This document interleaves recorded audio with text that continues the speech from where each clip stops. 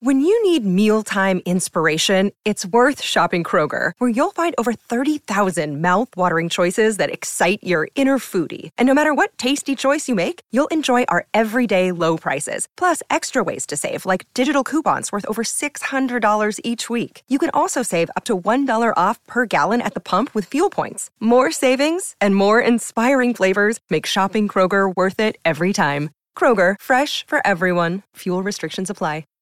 Welcome to Stories with Briscoe and Bradshaw. I would be Bradshaw. That would be Mr. Briscoe, wherever he is in our Brady Bunch squares. And from incredible tag teams with Sid Vicious, Stan Hansen, and Mean Mark, The Undertaker, to Waylon Mercy. He is a legend in our business, in and out of the ring, Mr. Dan Spivey. Dan, welcome to the show.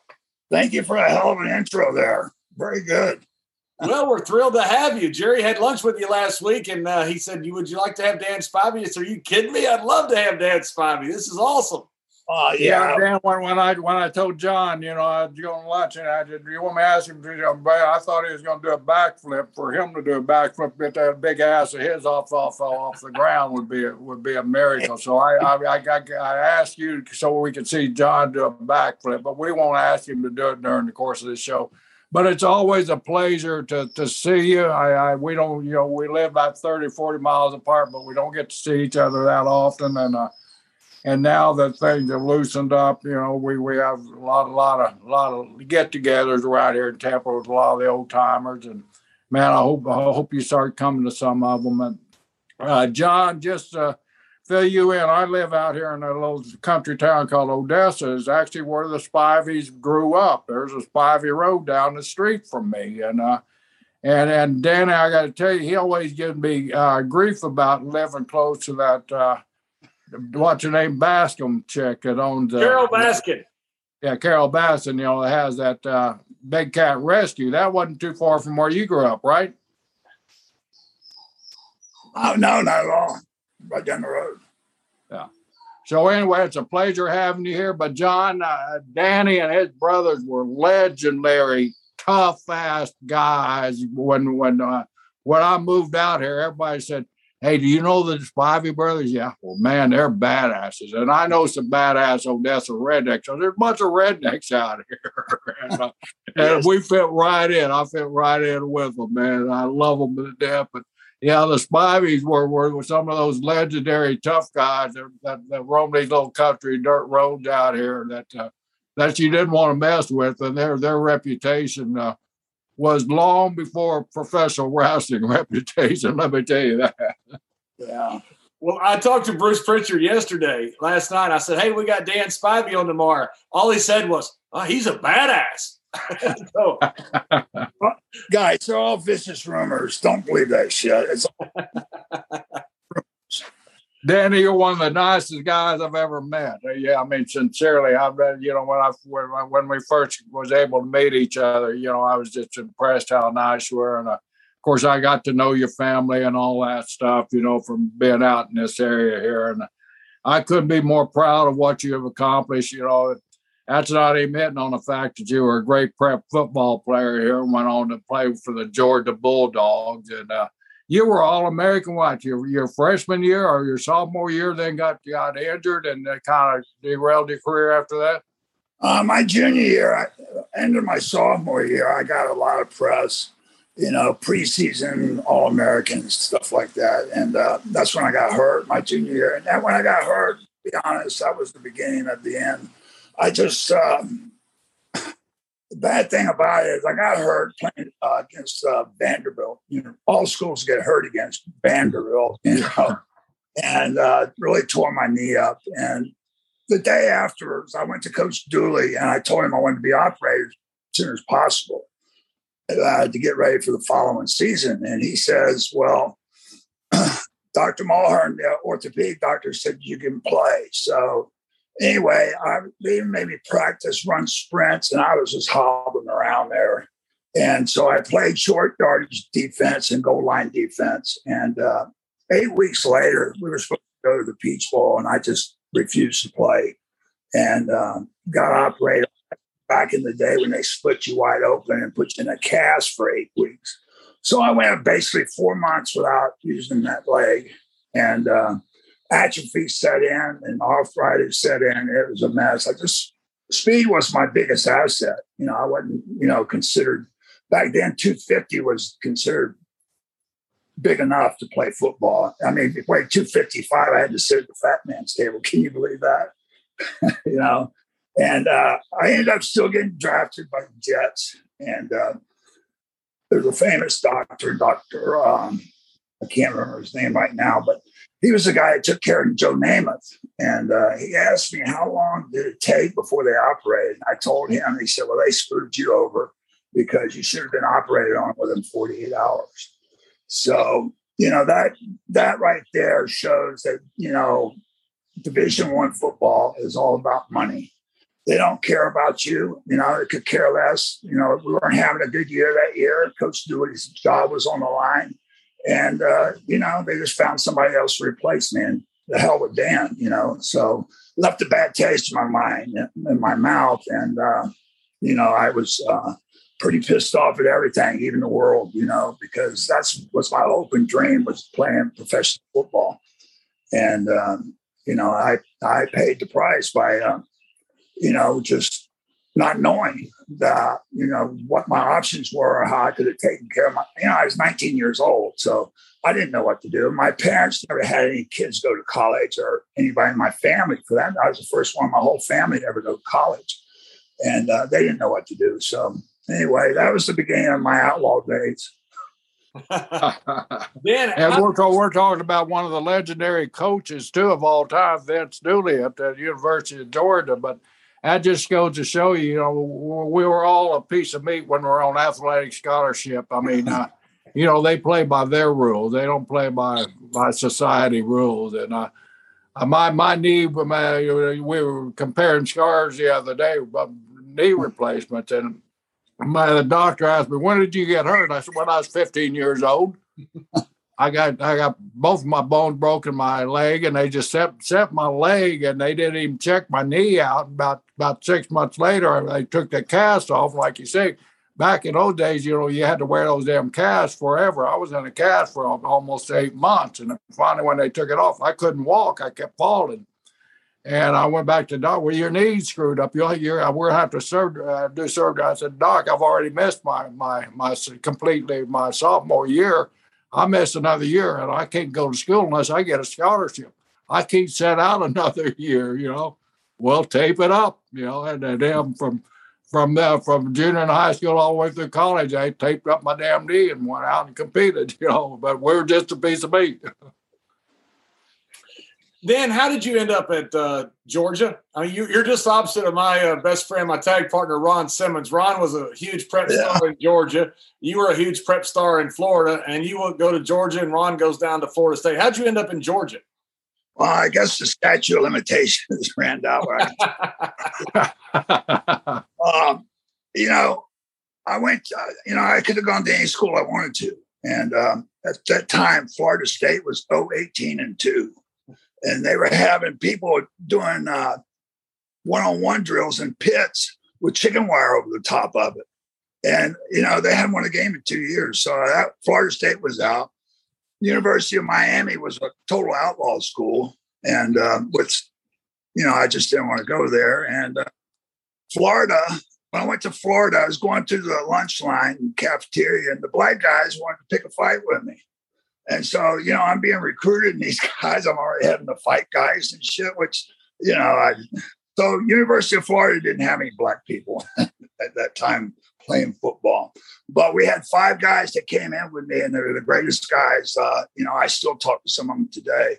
But the biggest reason is because the University of Georgia sent somebody down to take my SAT test or ACT.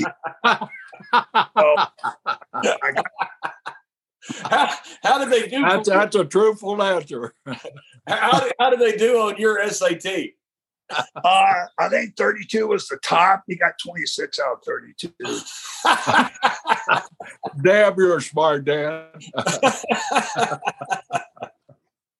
I got a 12, I think. That was because he took it twice and they added it together. So it seems like every wrestler in Florida starts by meeting Dusty Rhodes in a bar. So you end up meeting Dusty Rhodes in a bar, and that's how you end up getting started with in wrestling, right? That's how I met Jerry. Was in a bar. That's not unusual. Yeah, I had met Jerry and Jack maybe a year and a half before I met Dusty, and I was in the Cowboy little country western Dallas Bull Lounge, and Dusty was in there. I got talking to him, and I told him my situation, and a lot of people don't know, but I was 35 years old when I broke into the business.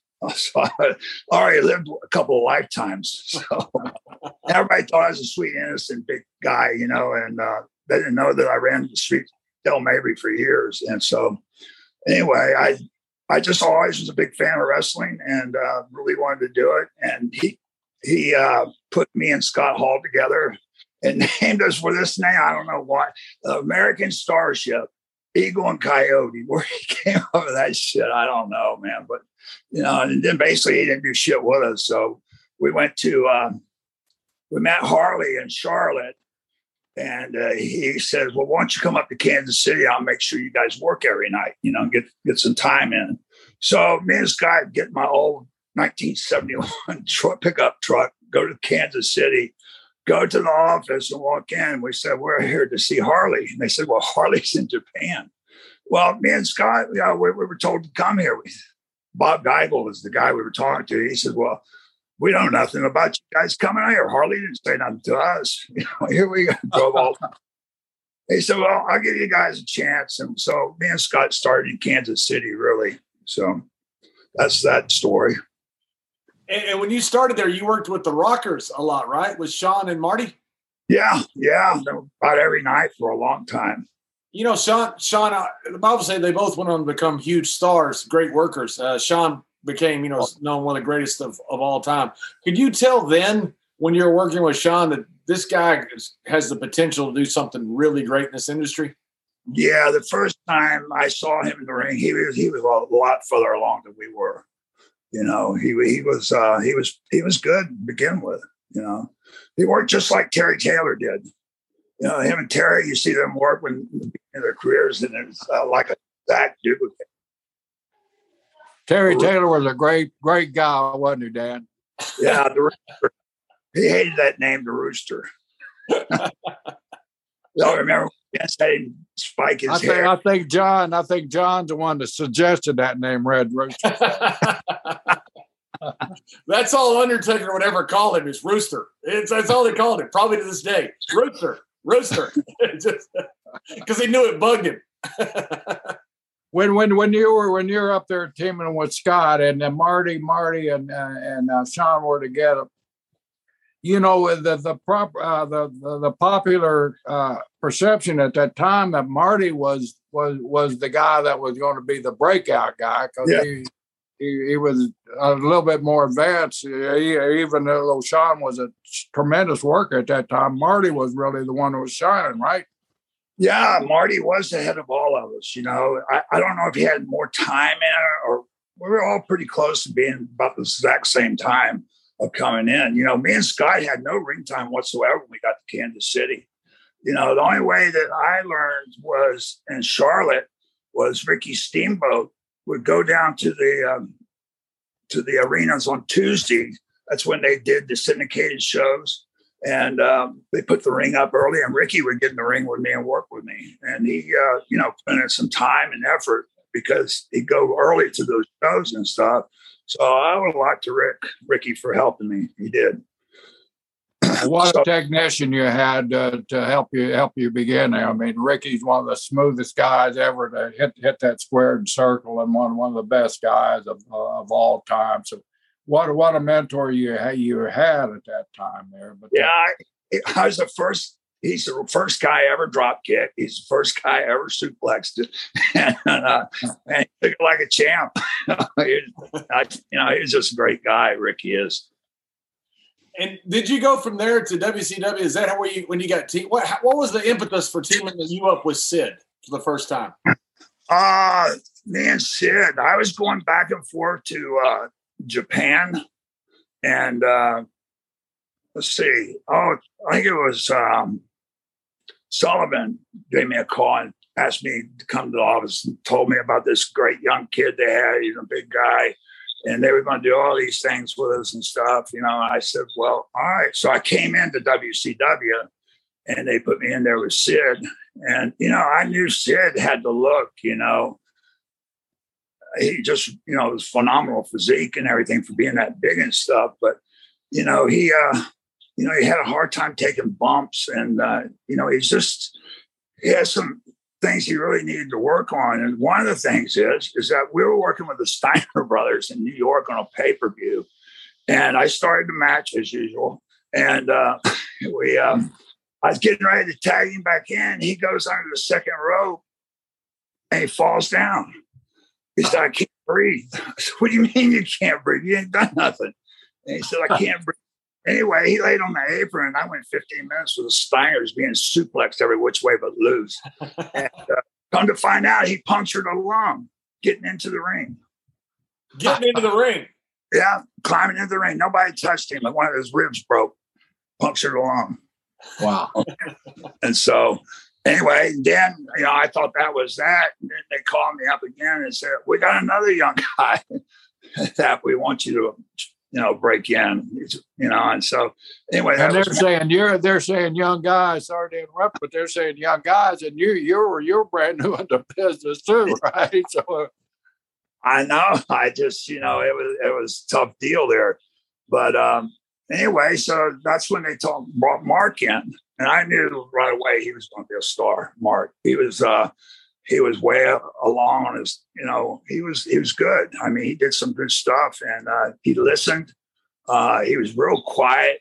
He didn't drink or anything. And, you know, I take him to his room every night and pick him up. And he was just a good kid, I mean, at the time. And then I went back to Japan, and because they weren't doing anything with us, we were getting beat by the Road Warriors every night. You know, they said they're going to build us, and you can't be built if you're being beat every night. So I just got tired of the bullshit, and I went back to Japan. And so I come back after a couple months, and they said, man, you heard about this guy, The Undertaker? I said, no, who are you talking about? And so I turned on the TV, and I said, damn, it's Mark. He's got long hair. Well, you know, when he broke in with me and everything, he had short hair, no tattoos, nothing. It was yes, sir, no, sir. And I ran into him about a year later. He's all tatted up, long hair, out in the nightclubs, strip clubs, drinking Jack Daniels. And, you know, I said, wow, what a 360 this was. I knew the kid was going to be good, but I didn't know he was going to be this good, you know. And what a tremendous worker he turned out. Everybody I ever tagged with was in the Hall of Fame. Yeah, damn, Danny, tell us this. I mean, we all know Mark as a locker room leader. You know, one of those guys that he looked at you in the locker room and you snap to attention. Did he always have that presence about him in the locker room that the guys always respect him, or did he work on that and develop that as he became the Undertaker? Well, you know, I like to think that I had a lot to do with that. You know, you did. Because, you know, I just the only thing I wanted, you know, is have good matches and have respect. I mean, there was a situation that happened with us in Corpus Christi where I thought that the Road Warriors took advantage of Mark, and it really pissed me off. And so at the end of the match, I got in and I just beat the shit out of him with chairs and stuff. And I broke the chair, grab another one, break it. And so we're going up to the dressing room. He had to go up some stairs. Mark said, you know, they're going to be pissed. What are we going to do? I said, don't worry about it. He said, well, they're going to be pissed. We're going to fight them. I said, don't worry about it. I take care of it. So I hear them coming up the stairs. They said, them son of a bitches and all this shit. And they walk into the, great match, Dan. Great match. I said, thanks, guys. That was that. You know what's funny, Danny, is I've heard that story, the exact same story from Taker many times. Taker told me that story several times. I was going to ask you about the match with The Undertaker. I didn't remember it was in Corpus, but he told me you turned into George Herman Babe Ruth with a chair. Yeah. It just started wearing out the Road Warriors. And he's sitting there thinking, well, there's going to be a fight. And they walked in just like you said. Thanks, Dan. Yeah, it was good. So anyway, I left again after that because, I mean, they just weren't going to do anything. And it's a shame because, I knew Mark was going to be a star. There was no way, he kept that kind of attitude and devotion. And, he's strictly business, it came ring time. Dan, did you ever figure out why they didn't do anything with you? I mean, you had Sid with you, who had one of the greatest looks of all time. I mean, that look you couldn't replicate. He looked phenomenal. I know there's some limitations in the ring, but his look was incredible. Yeah. You had The Undertaker also as your tag partner, and they just did nothing really with you. Did you ever figure out why? No, I mean, we had matches with, the Steiner brothers. I mean, they were over. I mean, but how you can't get over and really do anything unless, you become believable, And I thought we did a lot of believable stuff. I mean, it's not like today. I mean, I saw the match between, what's his name? The new champion, McIntyre and Drew McIntyre and the redheaded kid. What's his name? Sheamus. Boy, I've seen two of their matches, and it was strictly old school stuff. I mean, it was believable. It was, the stuff was laid in right, and they sold, and it was just a great match. So I saw two of them, and they were awesome. And I thought that we used to work that way, but you're not going to go anywhere if you don't have some wins, I believe. I mean, after you become and you're established, then you start doing jobs and stuff, but, can't just start off and be brought in and get beat every night. What was it like when you had some great tag teams? The one with Stan was huge and over in Japan. How did you get tagged up with Stan the first time? Gosh. Were you just put together? I had been going over there for a while. I got let go with WWE in around 85 or 86. And I was out of work. I mean, there was nowhere that I could find any work. And I was in debt. I owed taxes, $18,000 worth of taxes. And Terry Funk called me. And he says, Spidey, you want to go to work Japan? I said, yeah, of course I do. And so he said, all right, I'll call you back. So he calls back a little bit later. And he says, look, I got you booked to Japan, and here's the information. He says, you could have gotten 3,500, but I told him that you'd take 3 just to show where your head was and your heart. You cut me $500, so I know where that 500 went. So that Double Cross Ranch is where it went. Yeah, exactly. I got double cross, that's for sure. But Terry Funk took care of me. He really did. And so I had been working over there for a while, and they just put me and Stan together over there, and we became, we were over in Japan. And had some great matches with Doc and Terry. What two great workers those guys were. And we worked with them quite a bit. And it was a real pleasure doing business over there. I mean, there's no gimmicks and whatever. You just go out there and beat the shit out of each other and go.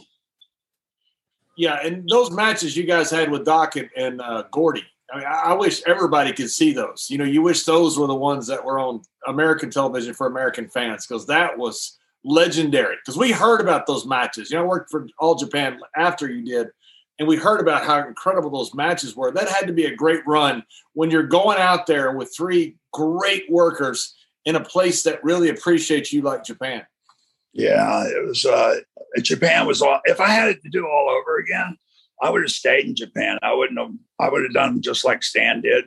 Finished his whole career right there in Japan, and he did very well.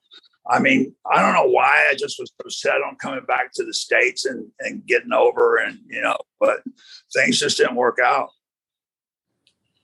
How was Steve Williams to work with? Steve went to OU, and I followed him during his football career. Then when I was fascinated, Bill Watson wanted to, he was recruiting that OU football team pretty heavy, and he broke him into business.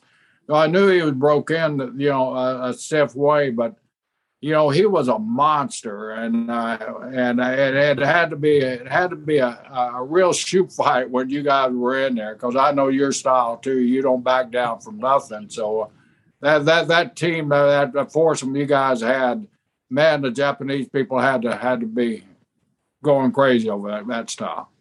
Yeah, working with Steve was awesome. I mean, there was no bitching and complaining. I mean, no egos were involved in the matches. You know, we give and took. Just did business. You know, it was just look forward to those things every night. You know, working with those guys. Of course, you felt at the end of the week you were a little sore, but other than that, it was great. You know, one thing I always found, Dan, because I got to work with Doc quite a few times, was the real tough guys were the easiest to work with because they knew it was a work. You know, Ken Shamrock was a gem to work with, you know, former UFC champion, but he understood it was a work. Brock Lesnar's the same. It's just the tough guys to me were always some of the easiest because they didn't have anything to prove in the ring. Well, if they did start doing that shit, you gave them receipts and you usually straighten them. So, Dan, let me ask you a question because I know you love to play golf, and you mentioned Taker earlier. I know you played with Taker and Big Show and Bryan Adams. So I played with Taker and Big Show many times. I love both those two guys. How many times did Bryan Adams unhook Big Show's golf clubs as he's driving in the golf cart? Because I know he did. I mean, after a while, it got ridiculous. I mean, gee. Man, it was funny. I mean, Brian used to make me so freaking mad. I wanted to fight him out there on the course and shit. He would, I'd be looking for my ball. He'd take his cart and run over it and and swear up and down I couldn't unplug it. I said, you're crazy. It was just a lot of fun. But Brian was such an instigator. Jesus Christ. And Big Show, what a trip that was to watch Big Show swing a golf club, and then lie about his score. Who had the best swing? Who had the best swing of the group there? Was it like a Charles Barkley swing? Of course it was me. What do you think? Well, Jerry, you're just taking a heat. I heard Big Show's swing was one that you just start laughing and you couldn't swing after watching him swing. It was a sight to behold. But when he hit one, Jesus, man, that would go. Right. It would go. It would be a long ways out of bounds, but it would go. I played golf one time with Brian and Big Show, and Big Show told me before we went, he goes, Bryan Adams is always unhooking my golf bag on the golf cart, so when I drive off, his bag falls out, the balls go everywhere, and clubs go everywhere. He told me that before we got on the course. By the 14th hole, he had forgotten to check his golf bag, and sure enough, there goes Big Show. There goes his golf clubs. There goes his balls, his clubs. And to Big Show's credit, thank God, he took it laughing. Yeah, this one course didn't have enough carts, so me and Big Show had to ride together. They made it about 10 holes. Ran out of juice. Speaking of big guys, you were at WrestleMania 2 when they had the split audience. You were in Chicago and you were in the Battle Royal with all the NFL players. How was it working with the NFL guys? Did you guys get with them before? Were they cool to work? Yeah, we went out there 3 or 4 days in advance and got in the ring with them, and everything was choreographed just about. And they were great to work with. I mean, they knew they were out of their element. So, they listened and it went pretty smooth, I thought, no big issues. No, it was a great battle royal. I'm just wondering, you got so many of them. It's easy to hide one guy. When you got one guy that's not really a worker, you can but you had a bunch of them out there at the same time. It was full of them. There were some legends there.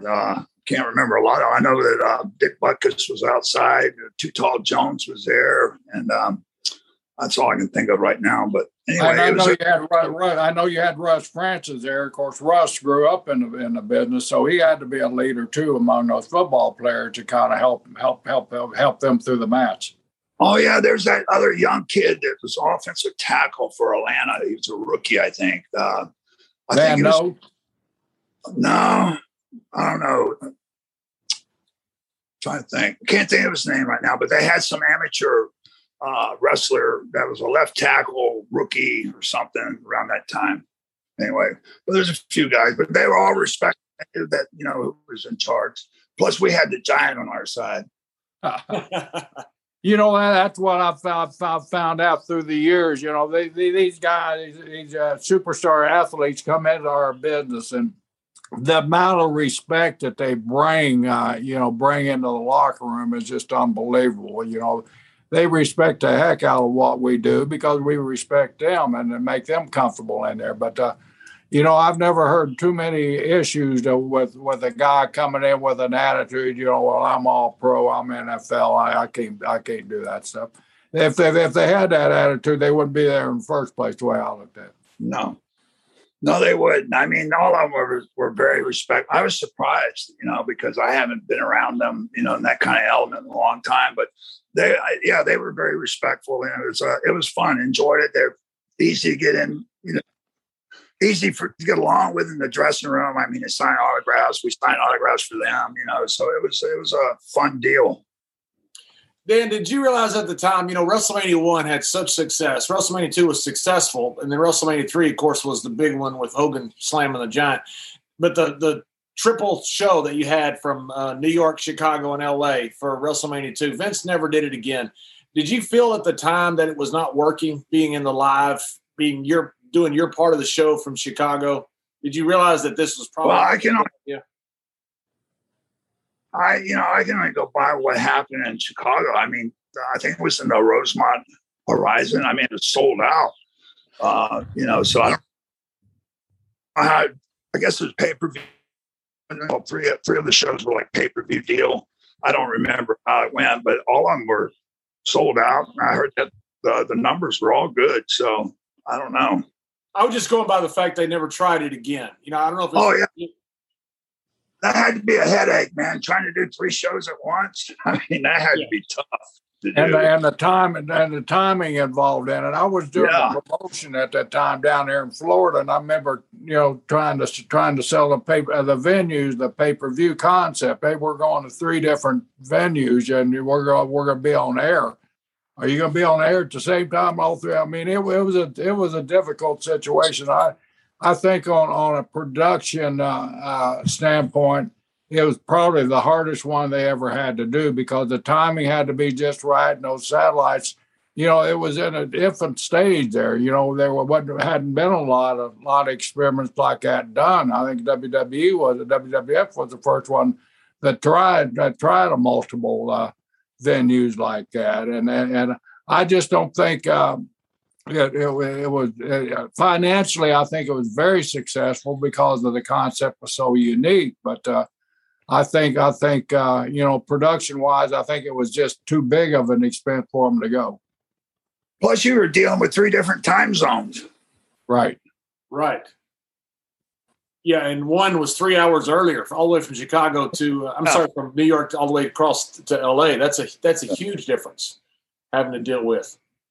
I'm sure the way they're doing it now is much better because I'm sure they're doing well doing it the way they're doing it. Dan, I saw an interview. I can't remember where it was. I don't know if it was Hannibal TV or somewhere that you did about Outback Jack and one of your good friends, one of the legends, Dynamite Kid. You talked about how he ribbed Outback Jack, who apparently deserved it. What all was Dynamite Kid doing to Outback Jack? Oh, man. See, Outback Jack comes in. He was, you know, gets rides with us, you know, and back then we were paying trans, you know, whatever it was. And so he didn't pay his trans on a couple of trips. And he also got some steroids from Dynamite. And he told Dynamite that since he was working on top, he shouldn't have to pay him. And I told Jack, I said, you better pay him or you're going to pay a price, you know. So anyway, he said he wasn't worried about it. So anyway, Dynamite halcyoned him, put sleeping pills in his drink, got him to his room, shaved his eyebrows, cut his crocodile off the back of his jacket, and shit in his bag. Davey Boy. All 3. Yeah. And the next day he comes down with no eyebrows, holding his crock in his hand. And it was, you know, I said, I told you should have just paid him. It would have been a lot easier. I mean, people don't understand. It was brutal back then on the road with the Bulldogs and the other guys that like to rip Fuji. And You know, you had to watch your P's and Q's, and that was kind of the leadership that we had in the locker room, where if you screwed up, you were going to get ribbed for it, and ribbed publicly for it, and it's amazing. There wasn't more fights at that time. Yeah, I mean, yeah, you're right. There's surprising there wasn't more fights.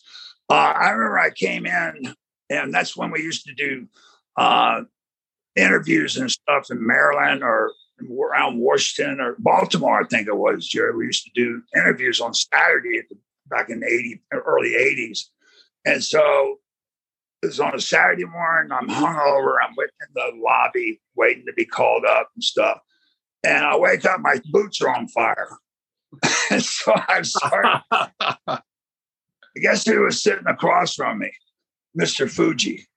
It was athletic tape they had put on my boots and stuff. So I'm hitting it, and the sticky on the back of the tape was sticking to my fingers. My fingers caught on fire. And Mr. Fuji says, I don't know who did it, but Mr. Spivey, Mr. Fuji investigation was checking in on it to let me know who it happened. That's like having the APA investigate something. Yeah, right. That's been a catchphrase ever since, Dan. We're gonna have Mr. Fuji investigate. We need to call Mr. Fuji investigations. 3,200 cases unsolved.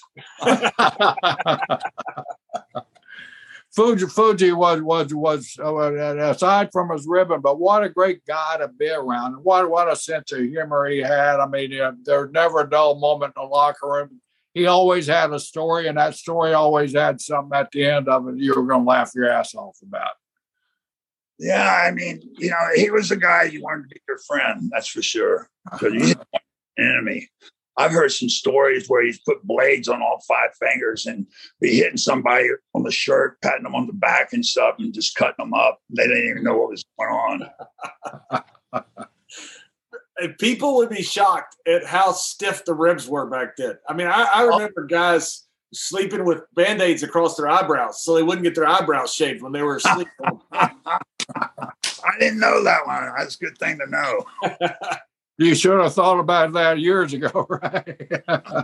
Davey Boy once shaved off one of his own eyebrows because he had cut off a bunch of other eyebrows, and that way he thought he would have taken away any suspicion of himself. I heard one story. I don't know the whole story word for word, but it was something about these guys did something. New guys that broke into the business. And Fuji invited them over and ended up feeding them dogs and stuff like that. Do you hear that story? Yeah. One thing I didn't realize, you wrestled Brody, I guess, the night before he got murdered in Puerto Rico, and you're supposed to wrestle him a single night the next night. And Brody took, apparently, from what I saw in the interview with you, took a liking to you. That was pretty unusual for Brody. You were looking forward to it, and then all of a sudden this crazy murder happened in Puerto Rico, right? Yeah, it was it was just, I met Brody or ran into him the day of in a gym just in passing, just said hello. And just kept on walking, So that night, it was me and Abdullah against him and Carlos. And so, I'd heard stories about Brody and everything, but, I just went out there expecting a regular old match, So I go out and I hook up with him and we start, throwing each other around and stuff, and ended up towards the end of the match. We ended up outside the ring, rolling around on the floor. And he says, we're going to make a lot of money in Japan. Now get the fuck out of here. And so I went to the dressing room, and get back in the dressing room. And everybody says, I can't believe you did that. I said, well, did what? Nobody rolls on the floor with Brody. I said, well, he just did, So they just couldn't believe it. And so I was looking forward to, the next night, I was supposed to be in a singles match with him, in the main event. And they came over and told me, Brody's dead. They killed him in the dressing room.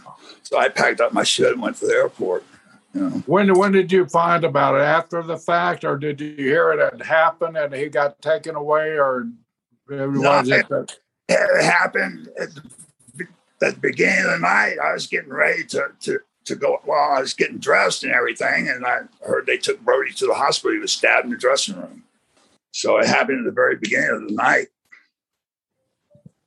And you knew at that time it was one of the boys that had done it? Yeah, sure did. And see, it was the dressing room. It was on a baseball park, so they were on third base side, and I was on first base, or vice versa. You know, it wasn't like it was adjoining or close to each other at all. You know, so. When was the show canceled? Was it canceled at that point when they first started? I don't think they canceled the show. I just know I left. You know, I just took off. Then it was some years. Were you the only one that left from the hillside and went on? Yeah, of course, Abdullah stayed. Yeah. So, yeah, I was the only one that I remember leaving. Most of those guys, you know, that were there lived there and stuff. And you never went back down there, correct? No, I didn't. Yeah. No. And, you know, they were good to me over there. You know, I heard everything revolved around money. I heard so many different stories. I heard that, you know, Brody said something about his kid dying in the swimming pool. Or, you know, I just heard all kinds of shit. But the biggest thing was I heard it was about money. Then I heard one thing was he didn't want to put me over. So, I don't believe that. Puerto Rico was a great place to work prior to that. And we used to go down there from Florida all the time. And we always looked forward to those trips because it's a beautiful country. And, you know, Carlos had a great promotion. He ran those big ass ballparks, or Clemente, Bayamon, and, you know, all those big venues like that. And they were usually packed, and they were fun, and they were relaxing. And when that happened, man, I mean, you know, rest in peace, Frank, because he was a wonderful man outside the ring, really. I mean, and a good friend. But it just, you know, nobody wanted to ever go back down there and work in that area. I don't blame them. I wouldn't either. I refused to go too. But what a tragedy and what a lifetime that was. And but you know, it's a shame because it was such a great place to go. Yeah, I enjoyed one down there until that happened, of course, you know, and it's just, you know, he was close to Stan Hansen, and, you know, me and Stan are close, and Terry Funk, you know, so I knew a whole bunch of good things about Brody and stuff. And I respected the guy. You know, I'd never worked with him or been around him except for that one night.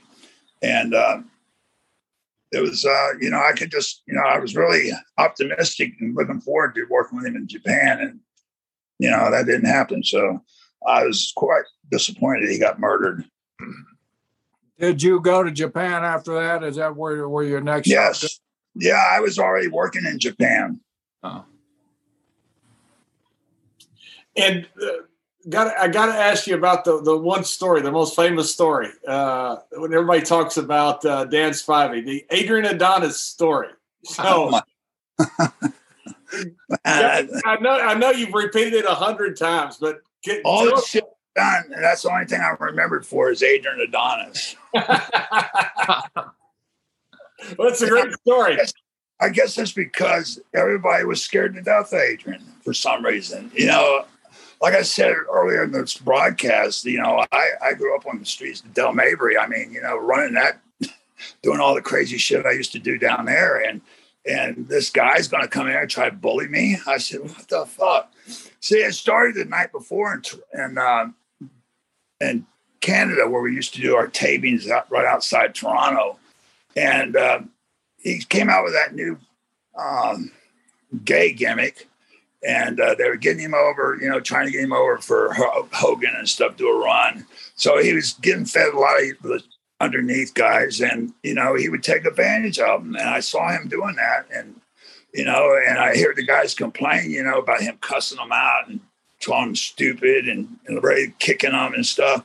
So I worked with him that night, and he started doing that same shit with me. And, you know, I finished the match with him, and I went back in the dressing room, and Dynamite and Davey Boy and Scott McGee had already had my stuff, and they pulled me out of the Coliseum and took me back to the hotel, you know, because they knew I was pissed.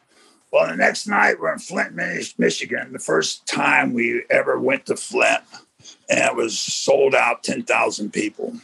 So the main event was supposed to be George the Animal Steele against Adrian.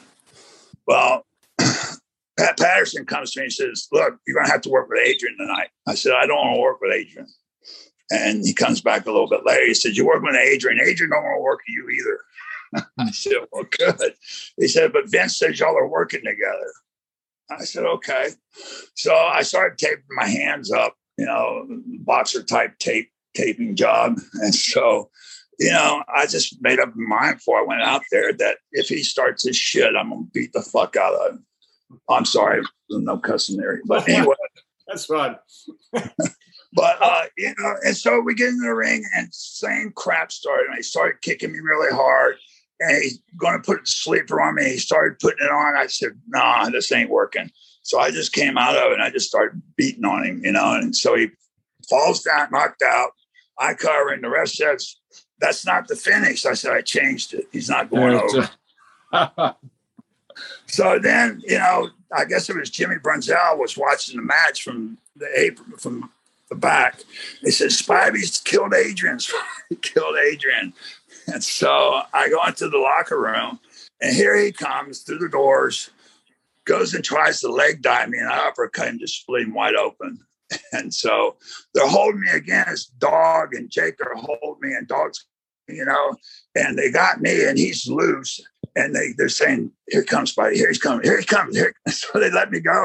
And I hit him again, split him open. And that's when Randy Savage pulled me out of there and took me down to his dressing room, got me ice for both hands. Both my hands were just really swollen.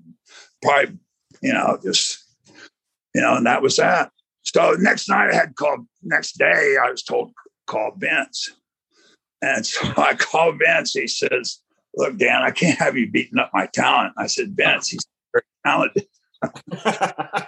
And he didn't like that remark. He says, you know what I'm talking about? I said, okay. So anyway, so the next night I show up in, where were we that night? I don't know, Pennsylvania somewhere. And I'm sitting in the locker room. He comes in, he's all stitched up and everything. And he starts saying shit to me. He said, I don't know people that'll take care of things for me. And Morocco's sitting next to him. He said, Adrian, keep your fucking mouth shut. So anyway, that was that. I saw him and Rivera's over in Japan 2 weeks before he died in the wreck. So, we had a beer and everything was okay. So that was that. Bob Orton was on the show with us, our friend Bob, and he's my first tag partner in Japan. He told me, he said, the rib was on me. I'm the one that had to take Adrian to the hospital. I didn't know that. Yeah. Apparently, Adrian came back and told Bob Orton, he goes, hey, I'm going to go over there to the dressing room and go after Spivey. And Orton said, don't do that. He said, I'm friends with Dan. I'm friends with you. Don't do that. There's no need for that. But that's when Adrian came over to you. So that was the story. We came back to Bob, and Bob was the one that ended up having to take him to the hospital. So Bob thinks the rib was on him. Oh, I didn't know that part of it. We're an informative show here, Dan. We're all about being accurate here. So, hey, I want to ask you a question, take you way back. You're talking about the streets of Del Mabry. People don't understand, the concept. Tampa was back in the 70s. I mean, it was a small community here, and a lot of people knew each other. But, they talk about you and Hogan. You first met Hogan when he was playing at a rock and roll band also, right? I mean, you guys go way back. Yeah, I used to be bouncer in clubs around Tampa, and he'd be playing his bass in a band called, I'll never forget the name of it for some reason. It's called Ruckus. And they had a pretty good little band. They played all the clubs around Tampa. And I was working in Athens club one night, and they came in and played a weekend. So, yeah, we kept running into each other quite a bit. Never, piled around or anything, but we knew each other, Well, you're both really big guys. I thought maybe it might be, where, hey, you ever think about wrestling or anything like that? But you never had those type of conversations with him. No, never did. No. Were you shocked when you saw what Terry Bollea had turned into? I certainly was. I think that a lot of people were. I mean, first time I really saw him was on that movie, he did with Stallone. And I said, that's money right there. I mean, and plus, with Vince's help, I mean, gave him the ball and he ran with it. That's what happened. What was impetus for toward the end of your career? I just missed you when I came to WWE when Jerry hired me. I think I'm Jerry's greatest hire. Jerry said that it's his biggest mistake he's ever made. But when Jerry hired me in '95, you just left as Waylon Mercy because of injuries. What was the thought process going back to WWE? I know you got the reason for it off of Cape Fear, right? Did you call Vince and say, hey, I want to do this character? No, actually, it was Jerry called me. He wanted to talk to Vince. And we met here in Tampa, right? We met at the Sundome. Out there at one of the golf courses outside of Tampa. Yeah, Innsbruck, yeah. Yeah, Innsbruck, that's right. And we got to talking, and we got Cape Fear came up, and I said, well, that's great. And it's the biggest mistake I made in professional wrestling was leaving when I did. I did get operated on and stuff, but I got on the pain pills. It was really great. I enjoyed doing that character. I still feel like that character is something, I don't know. It's just something that I think about all the time. It was the first time I got to be not Dan Spivey. I got to play a character. And it was just, it was so much fun, and it was so easy for me. And, even when Bray Wyatt came out, he came to me and asked me about if he could do that. I said, sure, man, I'll go with it. And so we talked about it. I said, it's just, you grew up in a redneck area, so you ought to know some rednecks around there you can copy. And, he really did a great job with it, but it's unfinished business for me. It's just something that haunts me to this day is that, I didn't suck it up and keep going with it. But at the time, Danny, you were so injured back in those days. I mean, it was painful to watch you go out in the ring. And it was even more painful to watch you come back to the dressing rooms and try to get dressed to make another 200-mile trip. You gave it everything you had, but that had to mean so much to you, and that just shows you the respect that you have. I mean, this young guy, Bray Wyatt, coming up to you, many, many years later and said, hey, I remember that Waylon Mercy did. Do you mind? I mean, that had to really make you feel good that you left something to the business, and all people got to do is turn on TV today and still see an incarnation of Waylon Mercy. And by the way, I gave you that name. I gave you that Waylon name.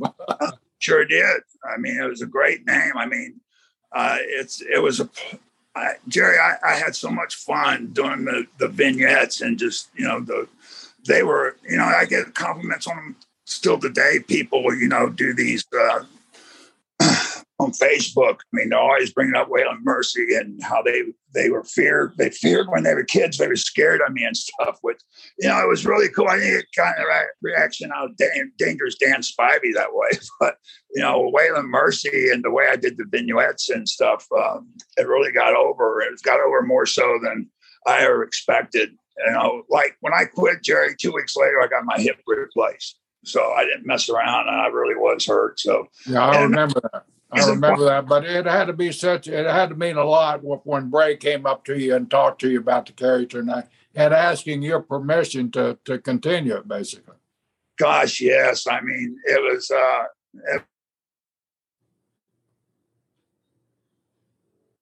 made me feel really good, to be honest, man.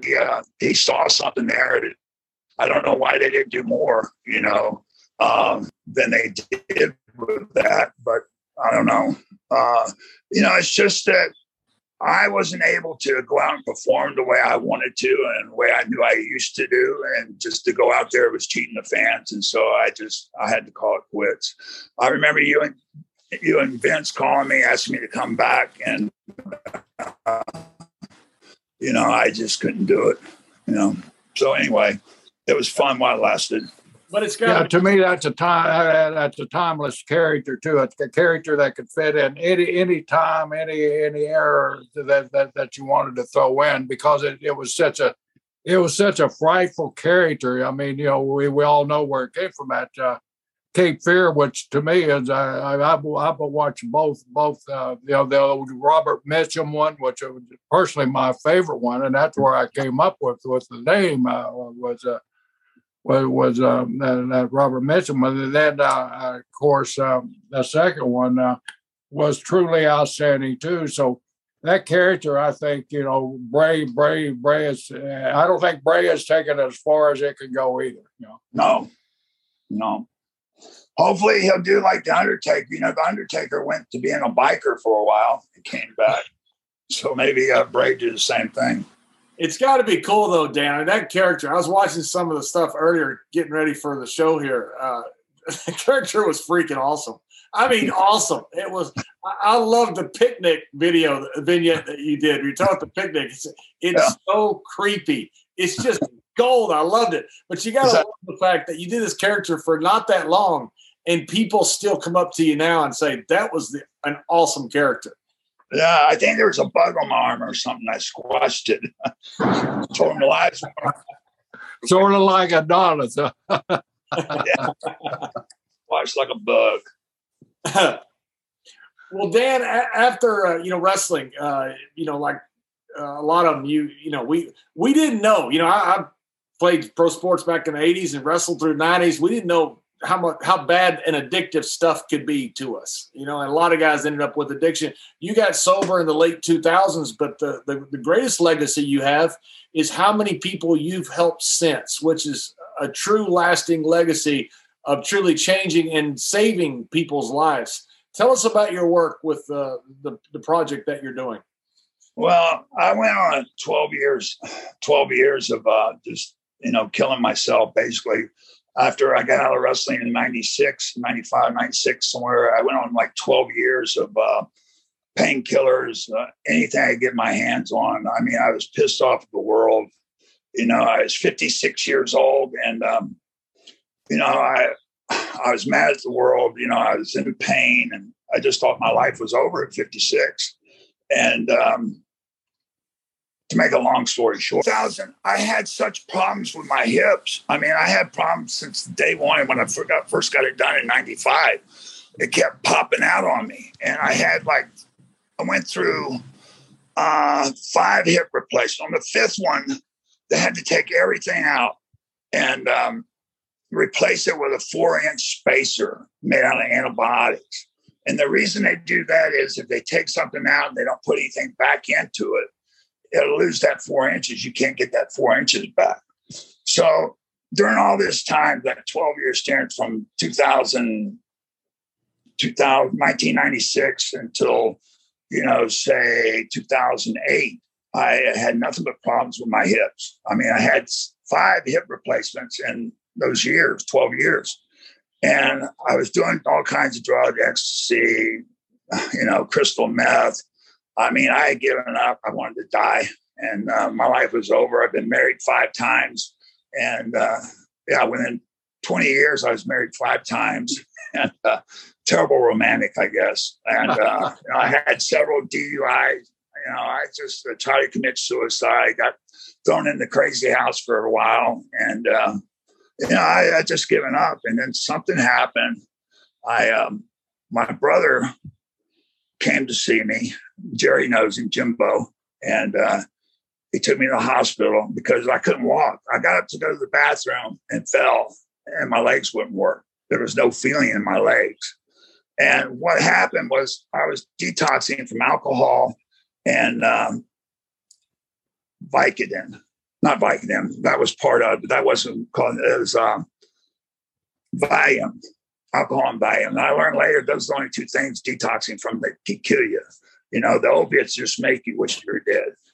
And so they came, picked me up, took me to the hospital. And see, that was happening on the weekend. I cleaned out my house and everything, got rid of all the evidence and stuff because I was waiting to go to the doctor on Monday. I just said I'll just tough it out and get them on Monday. Well, I had all these problems. It took me to the hospital.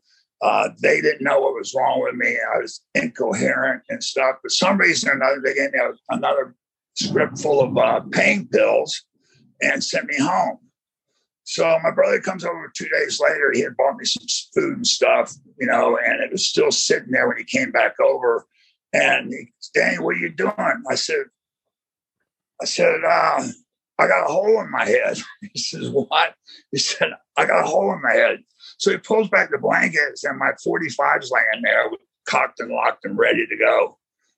And he called the paramedics again. They put me in there, the hospital, and nobody knew what was wrong with me. I was out of my mind. I was having, you know, seizures. I was having all these nightmares and just, you know, out of my brain. And so I escaped from ICU and walk around the parking lot with my ass hanging out of the nightgown, blood coming out of both the arms from the IVs, looking for cigarettes. And so they get me back in the hospital, put me back in ICU, and I did it again, escaped. And they came and got me again. This time they strapped me to a bed. And I was in there, and I remember waking up, and there's these men standing in a circle around me. And one of the men was a guy named Gary Ports, my close friend who was in the business for quite a while, second generation guy. They had the deacons from his church there, and they had laid hands on me and were praying for me and stuff. I remember that. And anyway, an ex-girlfriend that I had been seeing came to the hospital. She was a nurse, and she told them what was going on, that I was detoxing from Valium and alcohol. And then they started treating me for the right thing, and I got better. And my brother got a hold of Ann, who is my wife now, and she was running the alcohol and drug deal for work for Vince. She's the one who headed up that whole deal for them, and she got me into a John Mayer, Johnny would, and so they sent me to a place in Houston, Texas. Had my brother fly out with me to make sure I got there, and it was a miniature clinic, and it was people with they thought I had done brain damage to my head in some ways. And so I was there for about 3 weeks, and something hit me. I was sitting in the room, padded room, and I said, you know, I can turn this all around. All I need to do is get sober and show people that you can get sober if you do the right things. And I can make right all the wrongs I've done. And there's a lot of things I've done wrong.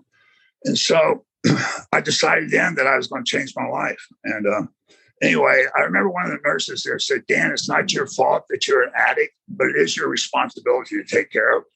And that resonated with me, you know. So I had been to 4 other drug rehab centers before, and obviously it didn't work. But I went back to the hardest one I knew, and that was a place in Tampa called Healthcare Connection. And it was a no bullshit type place. It was strict, and they had these rules. I knew all this, but I wanted to go there because I wanted to get sober, and I wanted to change my life. And, you know, I was 56, and I thought my life was over. But since I've been sober, it's the best thing I ever did, and I got more things than I ever had ever before. You know, so I was there for 6 months because I wanted to be. And I just have to thank, you know, Vince and the whole WWE universe, you know, the whole organization. I mean, what company takes care of guys? It's been 20 years since I worked for him. And he sent me to drug rehab, you know, 5 times. And he's done it for many others, too. If you've never even made it to the big club, you know, he'll still take care of you. If you ever sign a contract, they'll take care of you. And I've been sober now for 12 years, and, you know, I'm so happy, and I got so much. God has really taken good care of me. AA programs helped me tremendously. And, you know, I just want to tell people that it doesn't matter who you are, how far down, how far you hit bottom, you can come back out of it. You know, I'm 68 years old now, and just, you know, there was a time when people wouldn't even let me watch their dog. I mean, my parents put me in charge of their trust, and their companies, and asked me to take care of them and be the trustee of their trust. And that means a lot to me, and having getting my respect back. And and I enjoy helping guys. Probably HCC has probably ran about 50 guys or more through their program over there. But unfortunately, that place doesn't exist anymore, but they're still sending people to other places. And all the guys that came to Tampa, I've had the pleasure of working with and helping them, and just not telling them what to do. I just told them what I did to do to get sober. And I enjoy doing it, and I'll continue doing it. It helps me stay sober. I got to give away something that was given to me. And you work with a lot of the old boys, right? A lot of the boys that have had problems. A lot of them have come to you, and you've helped the guys that have had problems with addiction, right? Yes.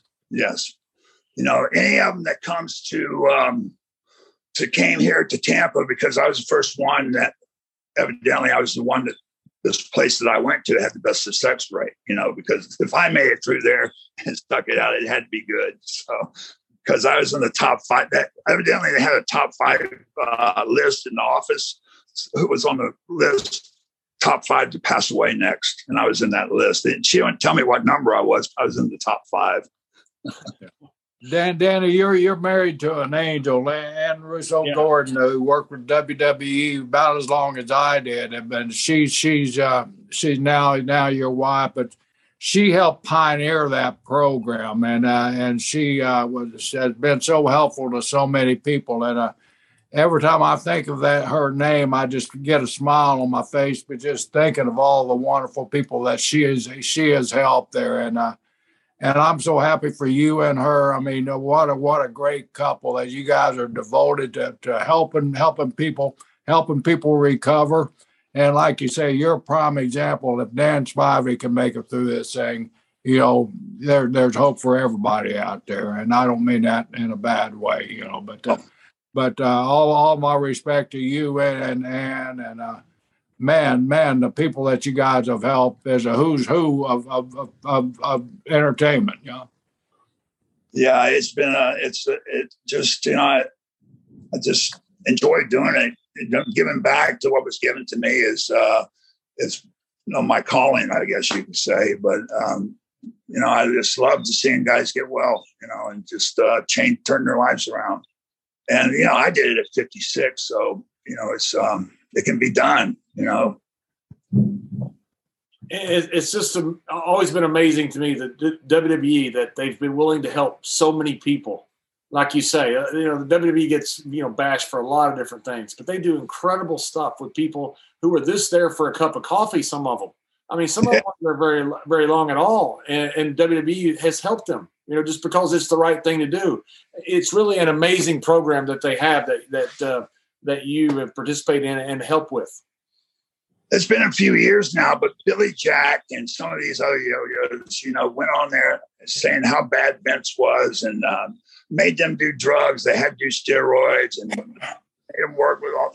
It's the biggest bunch of bullshit. And I went on there and I told people the right story, the story that I knew was true. And we weren't ever made to do anything we didn't want to do as far as that goes. I mean, I wasn't forced to take steroids. I wasn't forced to take pain pills and stuff. And, I knew I didn't have any insurance when I went into the business. I mean, I knew all those things. And they wanted to go on there and sue him, and say that he caused them to have, concussion syndromes and all that stuff. I mean, if he didn't work for the WWE, I don't feel like I was in the business if I would have ever happened to me. I mean, that was an epitome of your business, was working for them and being in the spotlight on WWF or E. I mean, that was the pinnacle of our profession, was to work there.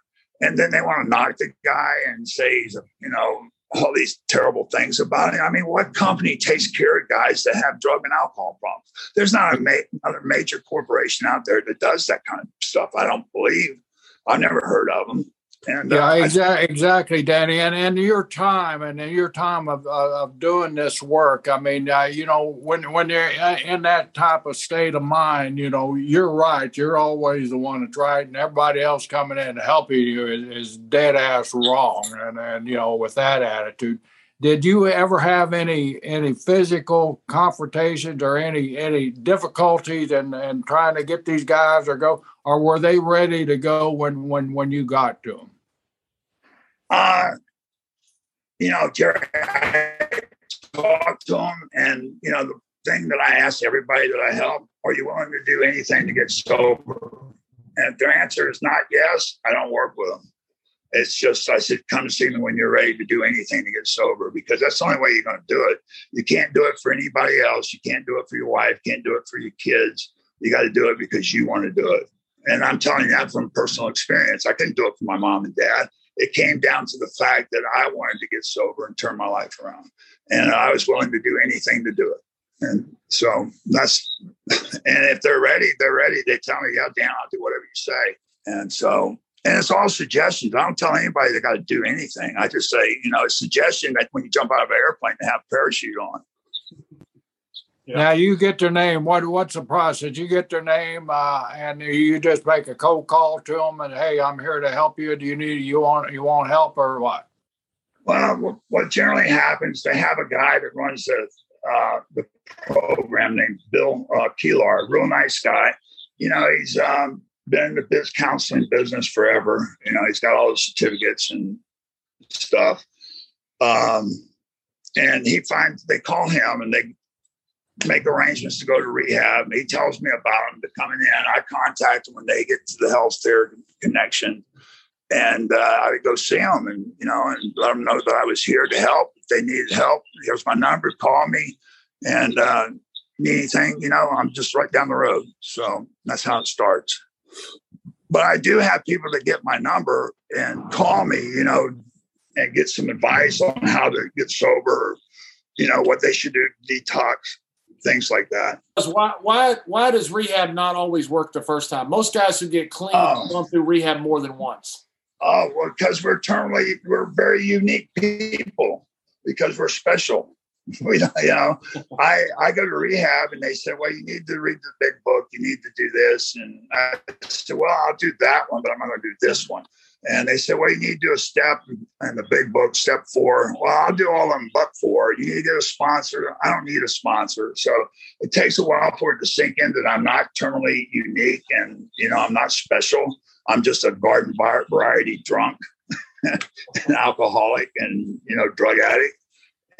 And, I just wasn't, you just not ready until, you really to follow some directions, and that's all the program is following directions to follow what people did for them to get sober.